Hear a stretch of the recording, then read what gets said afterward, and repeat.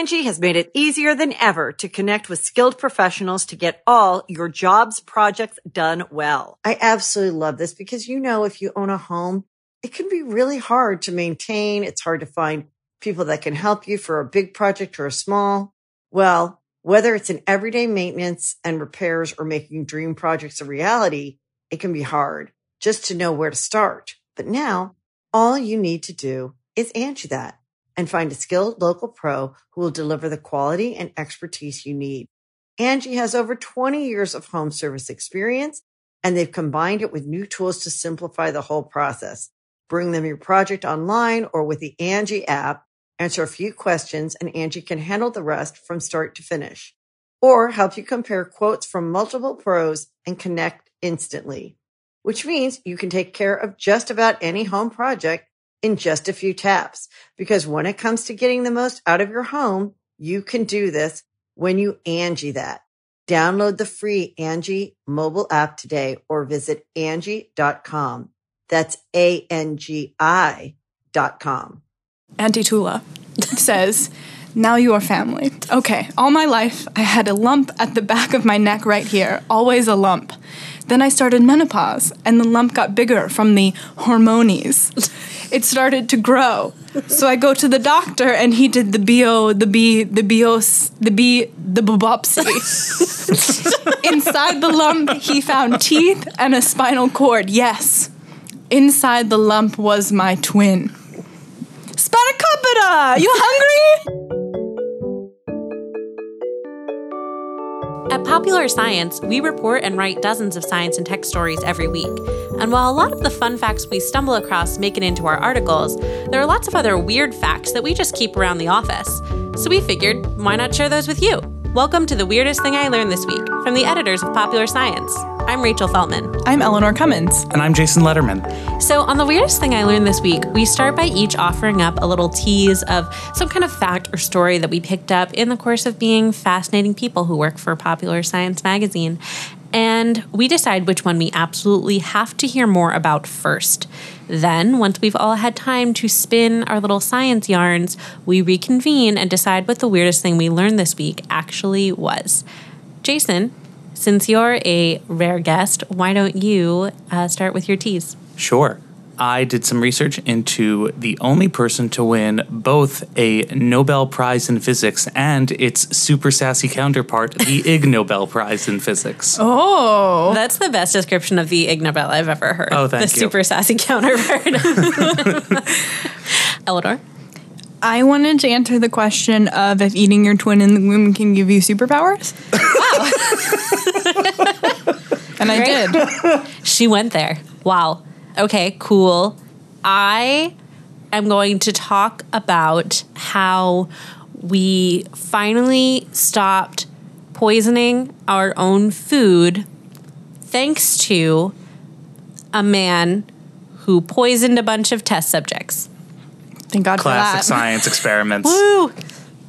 I would like to hear about twins. Yeah, the twins, I really just... As a twin, know. I'm very invested in this. You guys, Right, I'm you so are. excited. I'm going to Hi, explain Ben. your life to you, Jason. Okay. So, this all started, I was having a conversation with one of our colleagues about Marshawn Lynch, a great player of the football.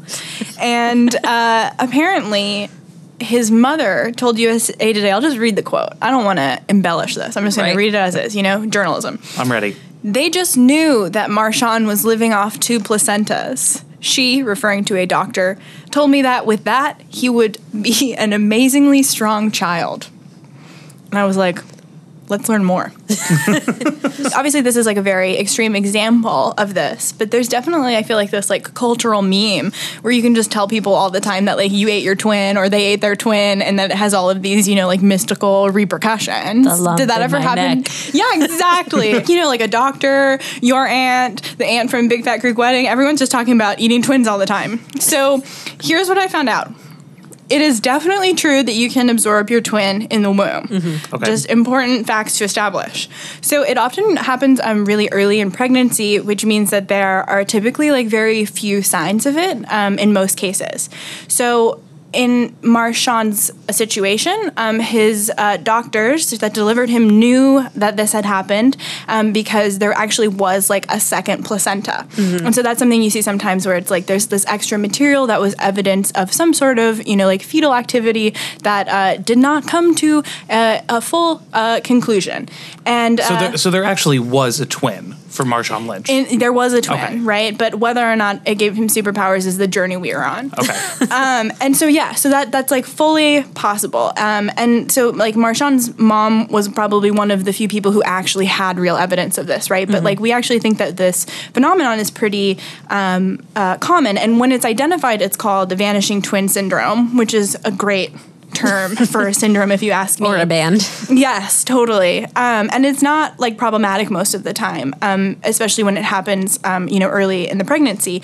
But later in the pregnancy, it actually like can have a lot of serious consequences. When a twin, dies in the womb, it can have repercussions for the baby that is still alive, and put them at risk of different diseases, or maybe even also dying just because they're sharing a very small environment. Sure. And like the same factors could be acting on both of them, but also like, when you're sharing, like essentially, as I understand the placenta to be a blood sac, that there's like, a lot of exchange of materials, and that can also, affect you.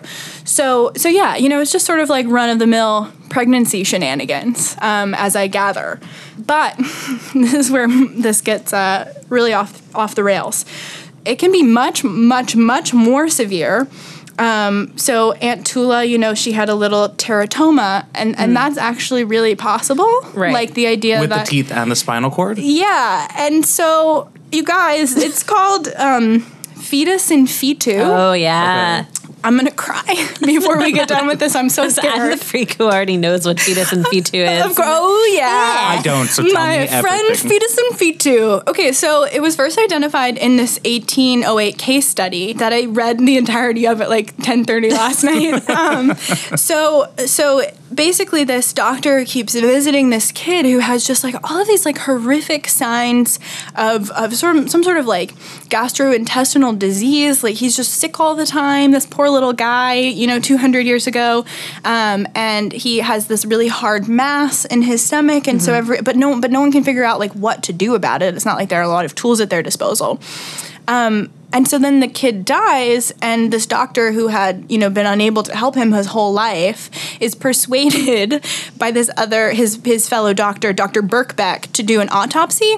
Quote, Dr. Birkbeck, whose zeal for such inquiries induced me to accompany him, persuaded him to do this autopsy. It's not something you want a reputation for having zeal for. Yeah, that's classic Birkbeck, you guys. It's very strange.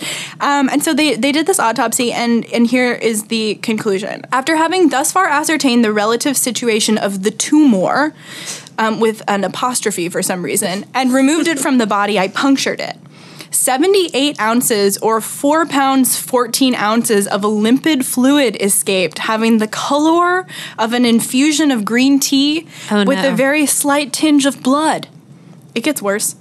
The opening was now dilated to expose the fleshy mass which had been felt during life, and it may be easily conceived that we were greatly surprised on finding that this substance had unequivocally the shape and characters of a human fetus. There is a drawing that oh no I didn't print out a picture because I can't handle it.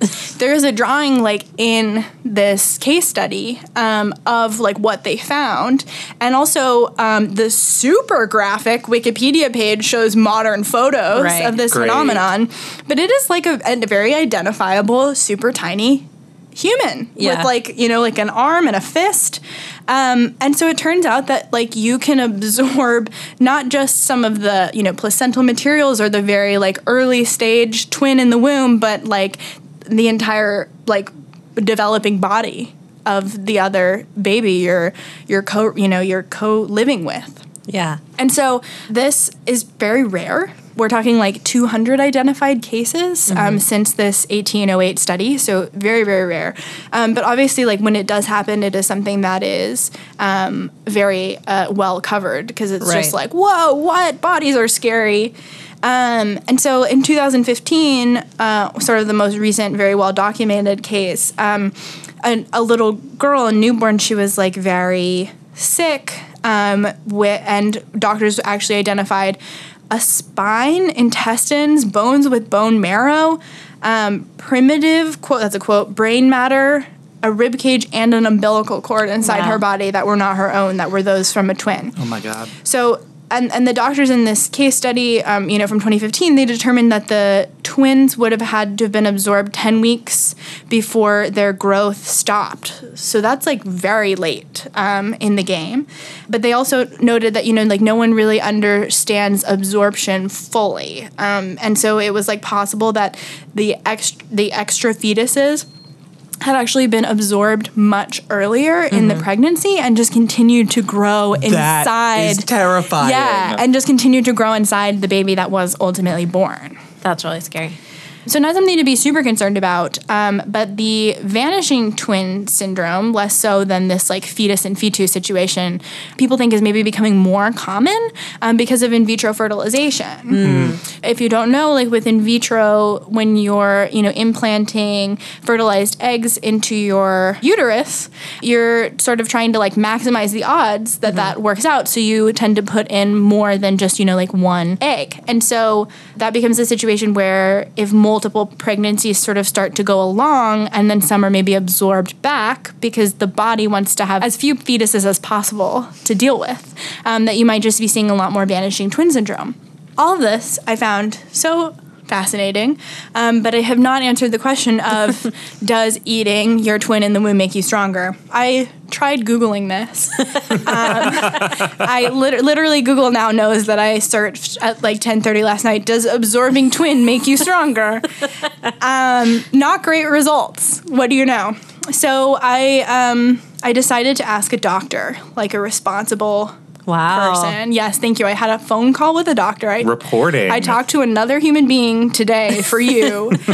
And it actually turns out that absorbing your twin has like a lot of hazards. Like there is no research to suggest that it would be beneficial. The doctor was like, I don't even know how you would try to like operationalize that. Like how would you try to go about studying, some sort of benefit? But he was like, it's very clear that we have, a lot of sort of negative side effects. So the doctor I spoke with was Nigel Panich, and he just like launched. He was like, I like called him and he was like, huh? And I was like, it's me from Popular Science. And he was like, oh, I've read a fair amount about vanishing twin, and just like got in it. So essentially there are a lot of like sort of like adverse effects because it can create sort of like autoimmune and other issues. Right, because you got somebody else's DNA in your body, and your body's like, what? Yeah, it is not a typical situation. So, we've seen like problems where it seems to be sort of related to, some like autoimmune diseases or other sort of problems, right, because your body just can't survey itself the way the rest of ours tend to, where it's like, this is foreign and this is me, because that line is blurred from basically the beginning.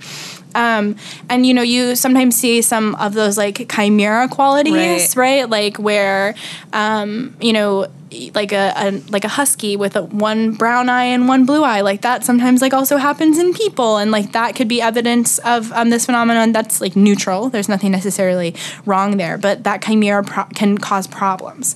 I actually found a case to keep up with this Sporto story I've crafted for us here of a bicyclist in 2005 who was accused of doping because of these discrepancies in his blood sample, but he came back and was like, I had a vanishing twin and this isn't my fault, which is so amazing. Yeah, Gina Colada, best name in journalism, of the New York Times, like wrote about this and like this controversy that ensued. This doctor who also brought up Octomom, I love him. He was like, there's really no way to test it, but everything seems to suggest that it really only is neutral or causes problems. So yeah, that was the answer to Tula's teratoma question posed by the incomparable film My Big Fat Greek Wedding. Wow. Wow. And also Marshawn Lynch. Yeah, sorry, Marshawn. Well, I mean, no, that's great, though. He can just take credit for being, like, the strongest dude around because it didn't have anything to do with that. Right. He's other even placenta. stronger because, if anything, it could have been negative. There you go. Yeah. Amazing. All right, we're going to take a quick break, and then we'll be right back. Me, more, I am a robot. Listen to Last Week in Tech. Thanks for that introduction, robot. I'm Stan Horacek, one of the hosts of Last Week in Tech, a podcast from the Popular Science Editors where we take a look back at the week's big technology stories, including everything from new products, social media, and even future tech, yes, like robots. You can listen on iTunes, Google Play Music, SoundCloud, wherever you get podcasts, or if you are a robot, just stick your antenna up in the air and tune into our frequency. Listen, or I will destroy all humans. Thanks, robot. But please do it, because he's not joking. All right, we're back, and I'm going to jump in with my fact. Before I get started, my fact this week was inspired by and largely informed by this new book called The Poison Squad by Deborah Blum. We get a lot of books on our desk from publishers, more than we want, but I was excited to see this one because Deborah Blum is great, and especially on the subject of poison. Oh, yeah. So, like, don't the Poisoner's Handbook? don't mess with her. One? Yeah. Oh, God. That book, like, so good. is a big part of why I became a science writer, actually. It came out beautiful. right around when... I know. I just love poison. No, but it came out right around the time that I was thinking about getting into this field, and is just so compelling. And it's about kind of the birth of forensics and the height of poison. So anyway, The Poison Squad, not actually about intentionally poisoning people, but about, the tagline of the book is one chemist's single-minded crusade for food safety at the turn of the 20th century. Romantic. So with that plug, let's get into it. Lots of people complain about all of the difficult to pronounce non-food food that's in our food. Mm-hmm. But most of us also know that food used to be full of really egregiously non-food food.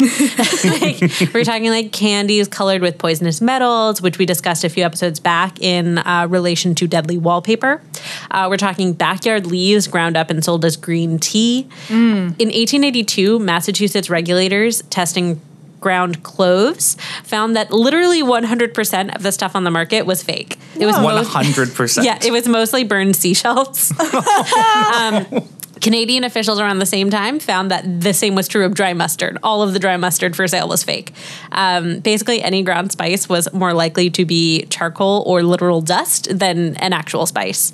One New York spice maker bought 5,000 pounds of coconut shells in a year to burn and grind up into various spices. And ketchup, as we discussed in our episode on ketchup grading standards, was often made from discarded pumpkin skin, dyed red, and pepped up with vinegar and cayenne or paprika. It was a big problem. There was a lot of food that was just completely not what it said it was. Food adjacent. Right. So milk was a great example of how off the rails this stuff was getting in the 19th century, because basically it was this lack of regulation coupled with the Industrial Revolution and people living in cities and buying packaged food instead of being responsible for creating their own food and buying it from people who lived down the street. Suddenly there was this huge market for food being made and produced and shipped at this huge scale, but there was no regulation whatsoever. Right.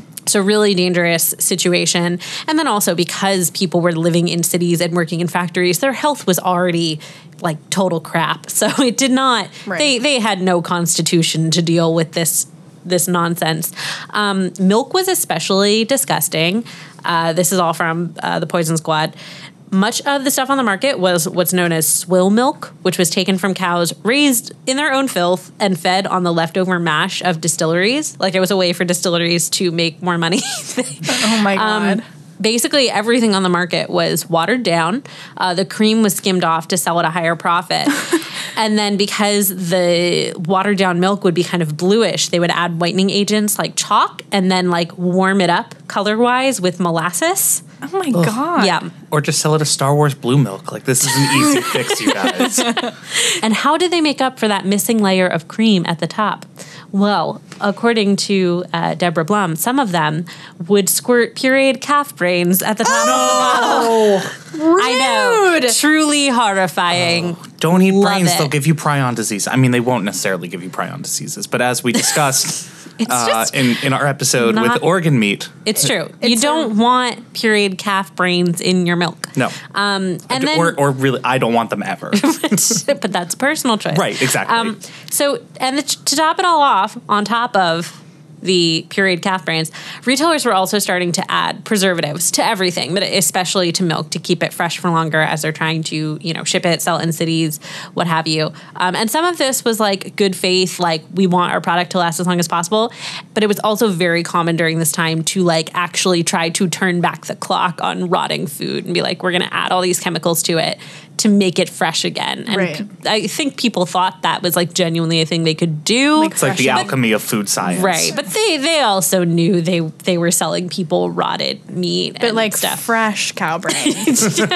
And according to some, thousands of children were dying in New York City alone every year due to tainted milk. Yikes. So like bacterial growth. That makes sense. Yeah, it was just absolutely disgusting.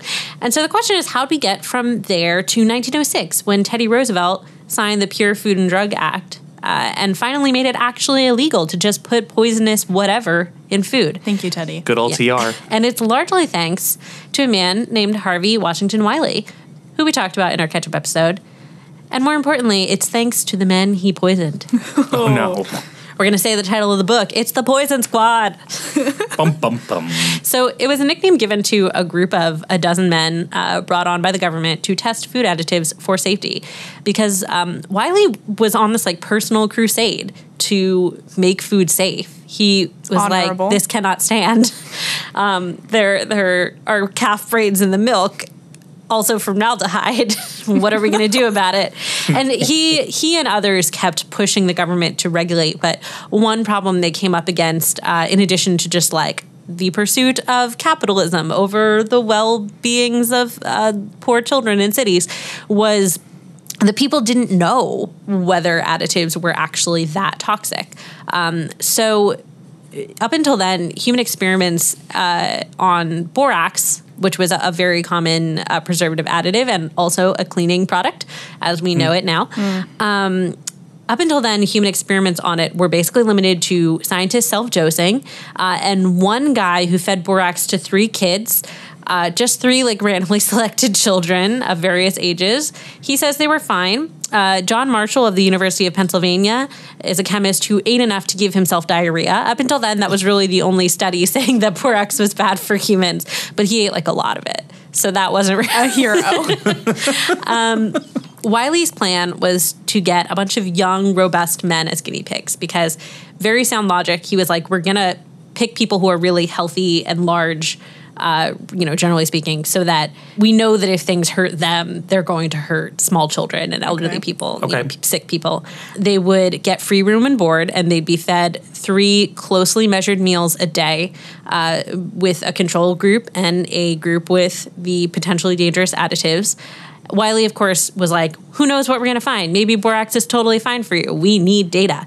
Maybe you die in this free room. Right. They did have to sign a waiver, but later on when he was called in front of a hearing to talk about whether it was okay that they did this, he was like, oh, I didn't think anything would happen. It's just like, we didn't know, so I figured I'd have them sign a waiver. So they made this really nice space. He was like, it has to be a pleasant environment. Like, we have to know that everything is good except for these additives. We want these guys to be happy and healthy. So they got a bunch of people interested. He was worried maybe nobody would want to, but they got a bunch of responses, mostly because there were a lot of clerks working in the city on really low salaries, and the idea of not having to pay for food or rent for a few weeks was really appealing. Very problematic start. Yes, absolutely. And they actually got, the Chemistry Bureau received applications from people all over the country. There's this one I'm going to read real quick. Dear sir, wrote one applicant, I read in the paper of your experiments on diet. I have a stomach that can stand anything. I have a stomach that will surprise you. Oh. What do you think of it? My stomach can hold anything. So they got their crew together. I'm going to start writing cover letters and like advising people to just do that. Applying for anything, try this. What do you think of it? My stomach can hold anything. So they ended up with clerks who were mostly actually from the agricultural department itself. Yes, they were men who like needed the monetary support, but they also weren't like hauling the entirely disenfranchised people of the city off the street. Yeah, they were like, feed me anything. Yeah. And also, to be fair, they were getting probably the cleanest food anyone in America was eating because it was coated in borax. No, incorrect. That was not what I meant. To ensure that the borax was the thing affecting their health, Wiley really carefully sourced food that was not dirty or contaminated in any way. The first farm-to-table meal. No yes, grain milk. Precisely. Yes.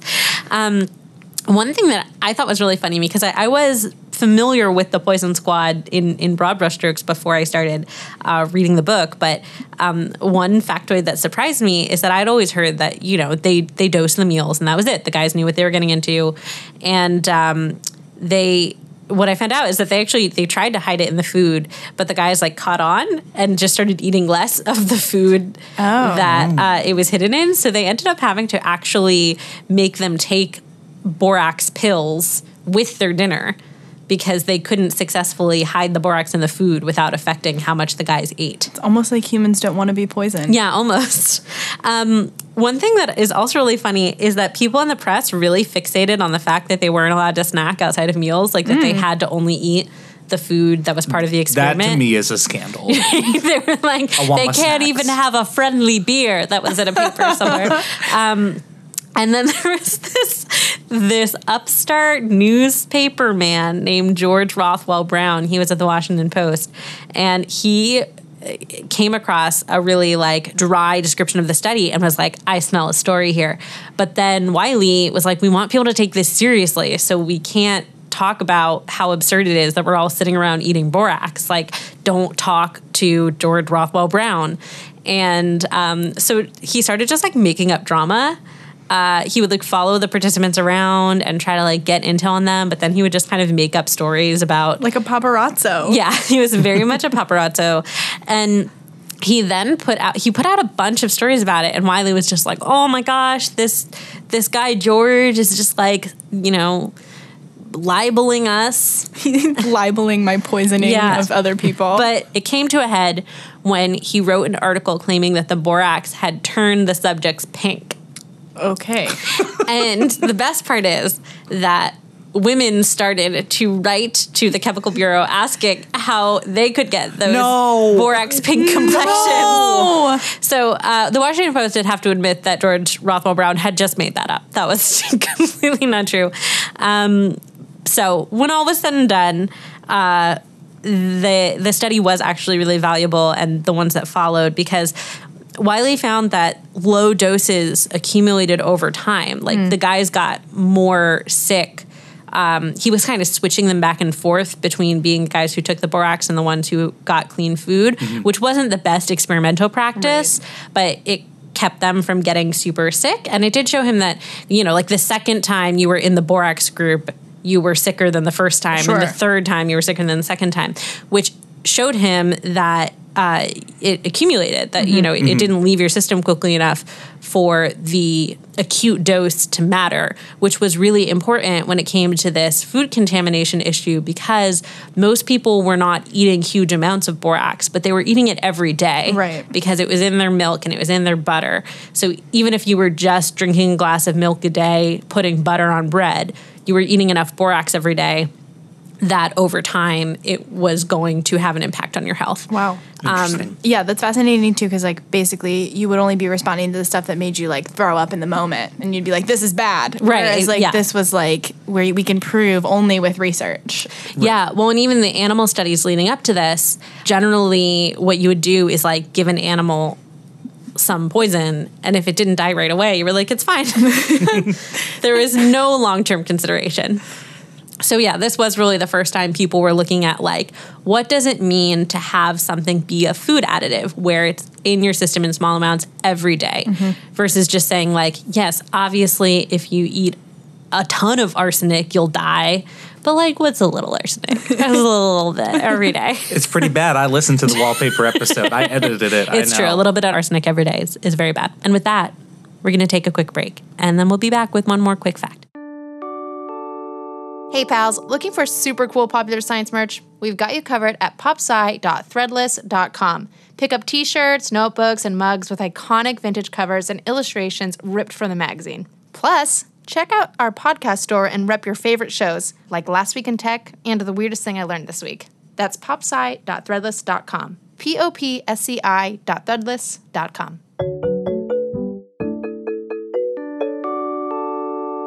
And we're back, and now our amazing and long-suffering producer, Jason Letterman, is going to share his fact. Oh, stop. So my fact is about the only person to win both a Nobel Prize and an Ig Nobel Prize. And I came across this fact because every 6 weeks I write and host a live trivia show here at Popular Science. It's called Pop Sci Quiz Show because we're very original.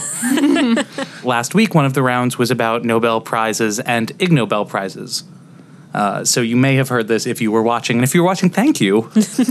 So let me tell you a little bit about Andre Geim. He is a professor at the University of Manchester and was in 2010 when he won and shared the Nobel Prize in physics with, and I'm gonna butcher this, Konstantin Novoselov for their groundbreaking experiments regarding the two-dimensional material graphene. Oh, love graphene. Yeah, Sounds graphene's familiar. great. Great material. Their experiments were in 2004, right? So this is only 6 years after, which is not a whole lot of time. And even Geim himself in a Q&A with Nature said, I slept quite soundly without much expectation the night before the Nobel Prizes were announced. That's a very short time for a Nobel Prize. Yeah, he said maybe he thought 2011, like maybe 2014. He didn't think 6 years. But what is graphene and why did it win a Nobel? Graphene is a 2D plane of graphite, and it's a single sheet pulled from a block. Okay. Right. I have a quote here from Geim. He said, "It's the thinnest possible material you can imagine. It also has the largest surface-to-weight ratio. With 1 gram of graphene, you can cover several football pitches.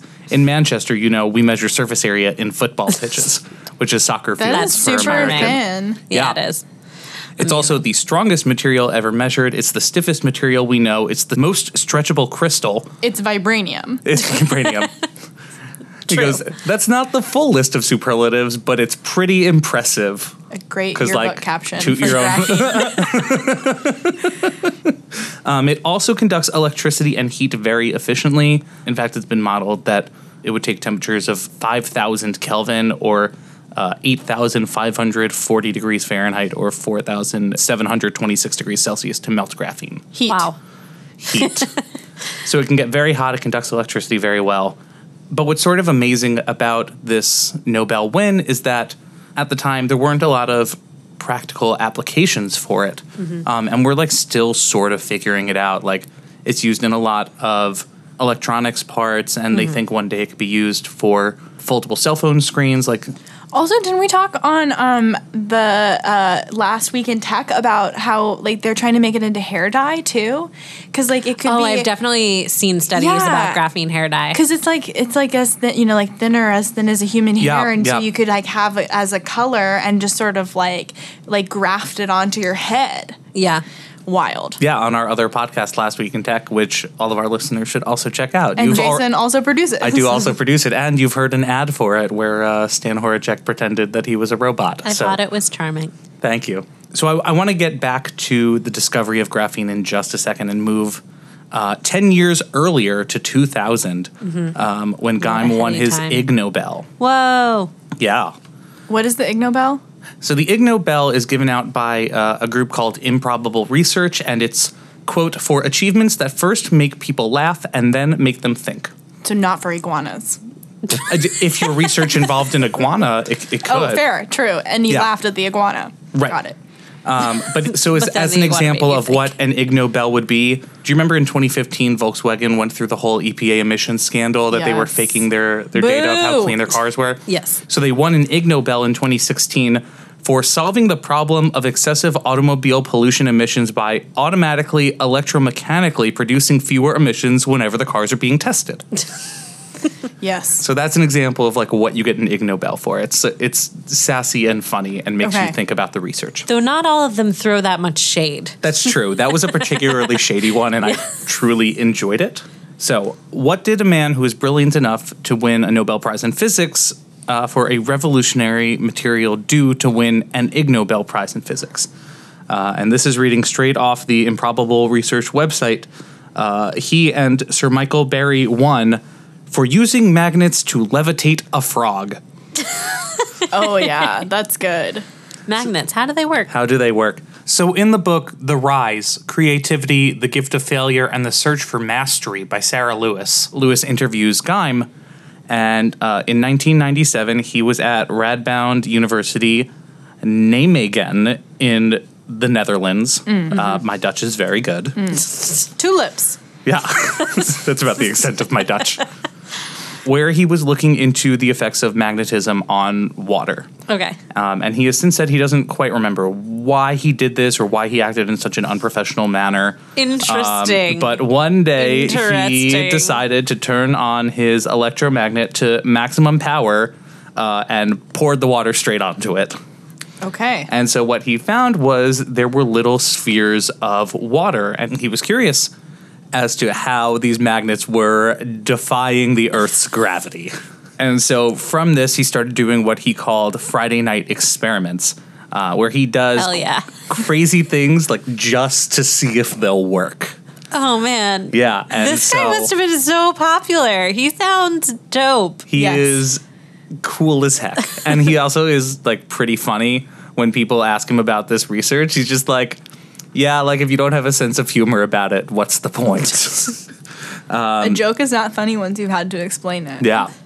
So one of his Friday night experiments was putting a frog in the water and seeing what would happen. And I actually brought a video with me that we will put up on popsci.com. He recorded it? Yeah, he did. It was supplementary material to the April 1997 edition of the journal Physics World. And people thought that this was an April Fool's joke when they first read it. I mean, were they wrong? Yeah. They were not wrong. But I have wanna this see the video. frog. I am showing you the frog. We want the frog. You can see this frog Oh, in the sphere of water God, this is like spinning a around. Teletubbies clip. Wow, I don't know what I expected. It wasn't that. Wow. Yeah, it's just floating there, spinning around. It's crazy. Having fun, I hope. Yeah. Parkour. Parkour. And so Geim's Nobel Prize is also partially due to a Friday night experiment because he was trying to figure out Nice. how to get graphene from graphite. And what he settled on was using a normal piece of adhesive tape, of Scotch tape, on a pencil. Okay. And then just put it on and peeled it off. And that's how they started to get graphene. And there's a more complicated process Wow. for getting the single layer, but like that's how they got it off. There's a moral here. I don't want to speculate about anyone's recreational activities, but I really feel like we may have some very specific legislation in the Netherlands to thank for the discovery of graphene. And the Nobel Prize goes to Amsterdam's permissive marijuana culture. So to be fair, right, there are plenty of organizations, and the most notable is Google, where they will give time to people to work on their own projects. And Eleanor, I think you and I were talking about this the other day, where like several of Google's big features have come out of people doing their own projects.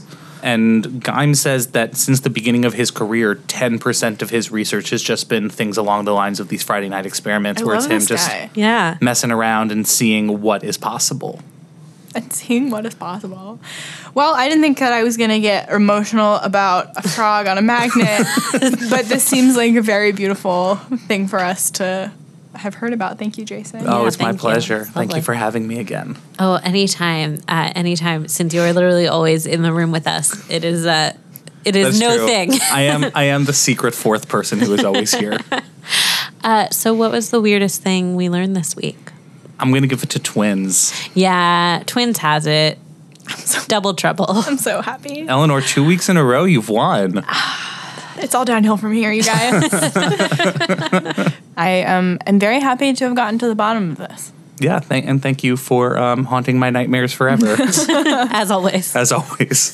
The Weirdest Thing I Learned This Week is a Popular Science podcast. Subscribe on Apple Podcasts, Google Play Music, SoundCloud, or wherever you're listening right now. And if you like what you hear, please rate and review us on iTunes. It helps other weirdos find the show. You can buy our merch, including Weirdest Thing t-shirts, tote bags, and mugs at popsci.threadless.com. The show is produced by all of our hosts, including me, Rachel Feltman, and our editor, Jason Letterman. Our theme music is by Billy Cadden. If you have questions, suggestions, or weird stories to share, tweet us at weirdest_thing. Thanks for listening, weirdos.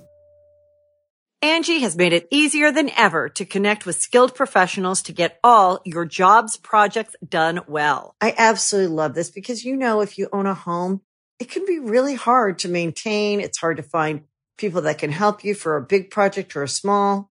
Well, whether it's in everyday maintenance and repairs or making dream projects a reality, it can be hard just to know where to start. But now all you need to do is Angie that and find a skilled local pro who will deliver the quality and expertise you need. Angie has over 20 years of home service experience, and they've combined it with new tools to simplify the whole process. Bring them your project online or with the Angie app. Answer a few questions, and Angie can handle the rest from start to finish. Or help you compare quotes from multiple pros and connect instantly. Which means you can take care of just about any home project in just a few taps. Because when it comes to getting the most out of your home, you can do this when you Angie that. Download the free Angie mobile app today or visit Angie.com. That's ANGI.com.